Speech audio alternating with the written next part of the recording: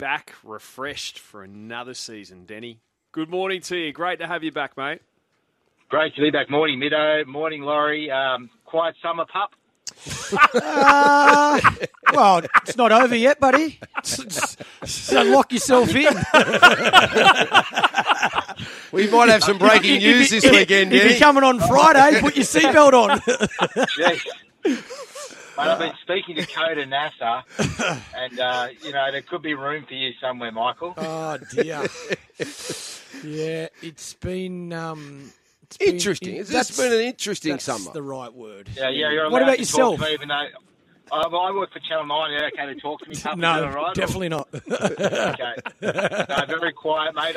Apart from seeing you down at Rose Bay one day, that was probably one of the highlights of my summer.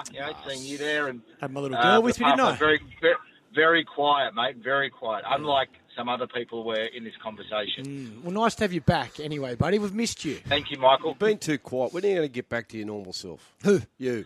Oh, I've been too quiet. You've you been reckon? too quiet. I need you to get back to being for a normal. For a week. The poor old Daily Mail's going out of business. Oh, no. Seriously. Mate, you played the wrong Anyway. sport. You should have played No, rugby league. They got me again on the weekend. Yeah, I should have played league. You're You right. should have played I know. league. I know. Speaking of, Mudgee, what's happened? Dragons, tell us. Oh well, let's leave Michael out of this conversation. For once. A couple of St George players probably had a little bit too much to drink and were involved in a heated exchange in the very early hours after their pretty poor performance in the Charity Shield. Musgrove and Ravalawa are the players. And look, I'm not saying this is the biggest incident that has happened to the Dragons, not even in the last probably few months, but it is a concerning fact that players are getting into heated arguments, and that's as much as we can report at the moment. I don't know if there's going to be any more to it, but the club is saying there was definitely no punches, nothing like that. However, it was loud enough to get people up and interested and required teammates to get involved. So the Dragons probably don't need any dramas, let alone blokes arguing with each other loudly and perhaps vigorously as well. And I think that club right now needs everything to be smooth, because they had a pretty poor off season. They've had obviously injury and other players in trouble as well. And it seems to be a pattern at the Dragons that they can't stay out of the headlines for obviously the wrong reasons. And they've got a coach who's, everybody would agree his career is on the line, particularly over the first couple of months at that club. And, nothing feels good coming out of the Dragons at the moment. You couldn't say that they're a team you could tip for the top 8 with any confidence. You're more likely to say that they're a strong chance to finish in the bottom 4. And every part of that club is going to get questioned, isn't it? The behaviour, the coach, the recruitment, the money ball strategy that they employed appears to be a flop, and they're going to be back on that rebuilding situation, which the Dragons fans are just sick of. What's the situation with Nathan Cleary, Danny? I saw something last night about him kicking that goal from the sideline to level the scores the other night, and he's copying some criticism. What's happened there? Look, so he after he kicked that goal, which was a fantastic goal, he tapped his arms, and I think it's the thing that American sportsmen do. Ice in my veins. I think the Penrith players are very influenced by American sports stars. I know they all love their American sports, and personally, I haven't seen that in the American sport because I don't watch it that closely. But speaking to people around Penrith, that's Danny. But it's a bit done as wrong. I have no issue with it.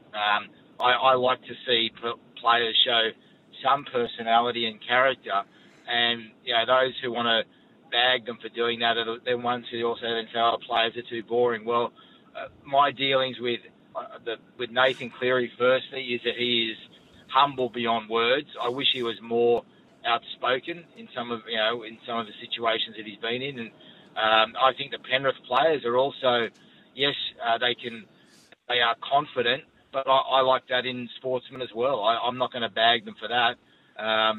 We saw them get criticised for the way they celebrate tries. We saw them, Luai get in trouble for calling Parramatta, saying they're his sons or daddies, or who was that? Was that the front rower, Fisher Harris? I mean, so they've had their issues in terms of people not liking the way they carry themselves and questioning their culture. But I'm not one of those people. I'm not going to sit here and bag Nathan Cleary for tapping his arm or showing some personality.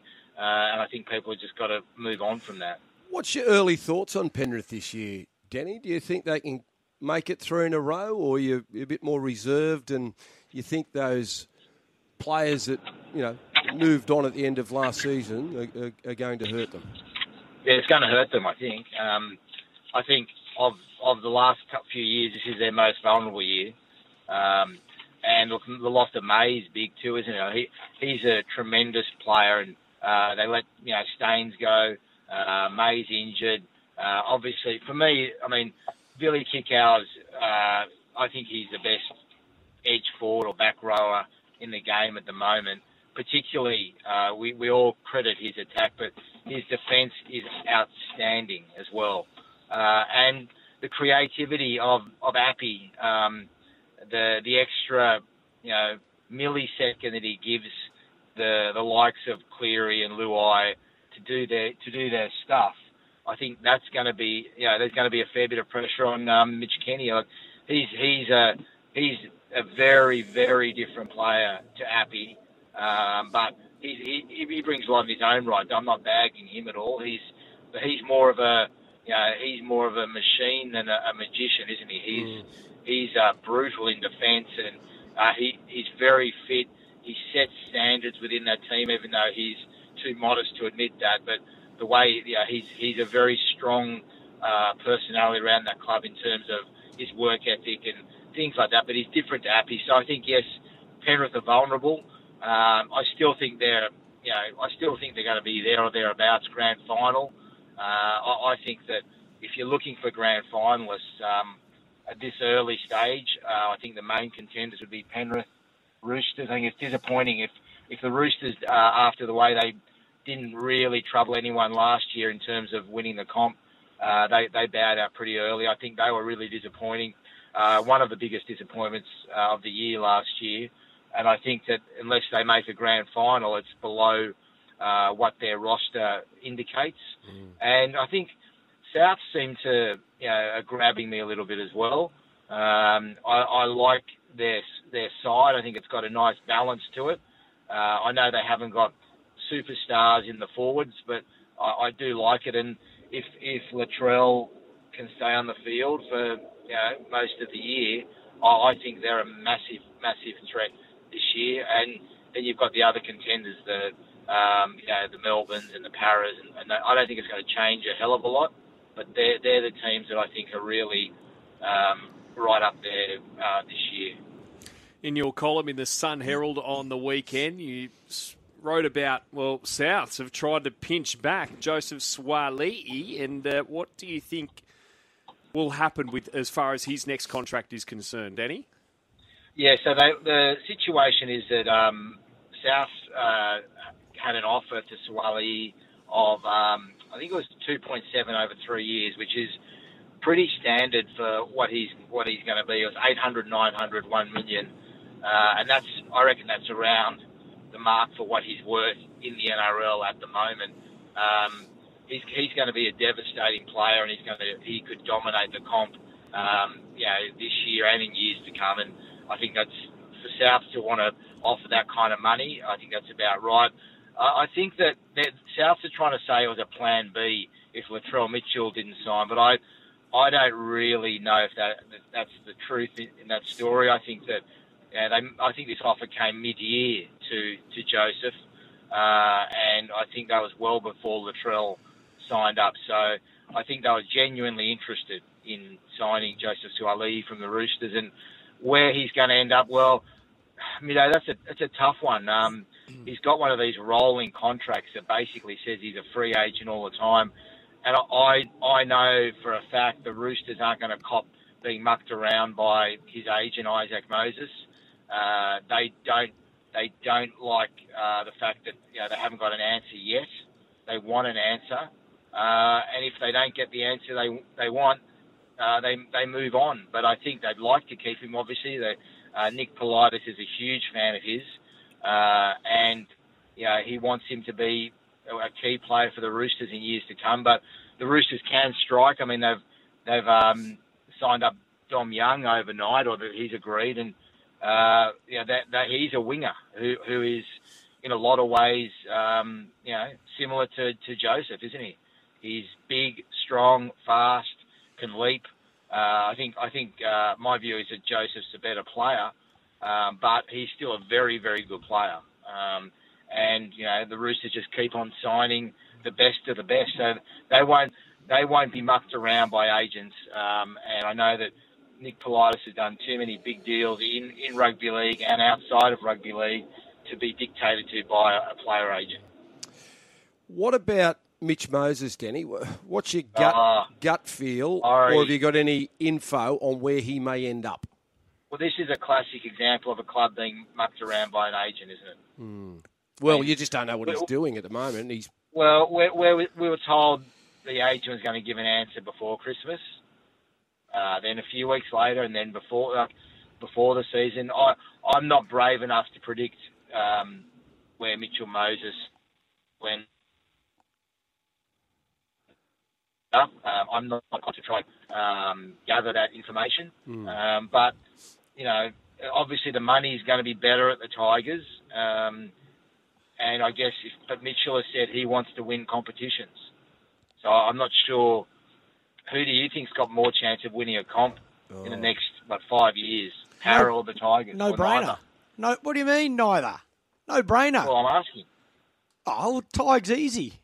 Tigers will win 3 out of the next 10 years. It is a fascinating. It's honestly a fascinating question. 3 GFs. You still up at Noosa, pup. 3 GFs in the next 10 years.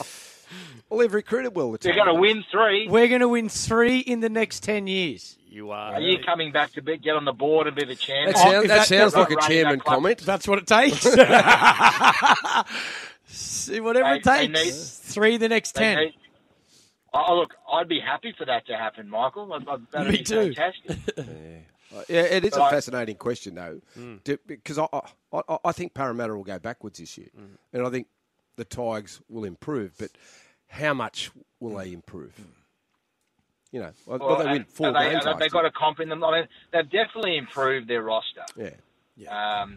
I think I like some of their forwards. I do. I think they're solid. And they, if you add a Mitchell Moses into that equation, look, I think I can be correct on this, but I believe that stats wise, I think he's got the best scoring strike rate out of any of the halfbacks. So he's an attacking weapon. Oh, he's good on the weekend and he's a big body. He's a big body, and he looked fantastic in the trial. But then again, we don't judge too much in the trials, but I think that he's a tremendous player, and yes, whichever club he ends up going to will be better for having him there. We'll get you to give us a fearless grand final prediction next week, Denny, but appreciate your time, and it's great to have you back. I'm just happy that Pup's on the radio and me too. Don't worry. So am I.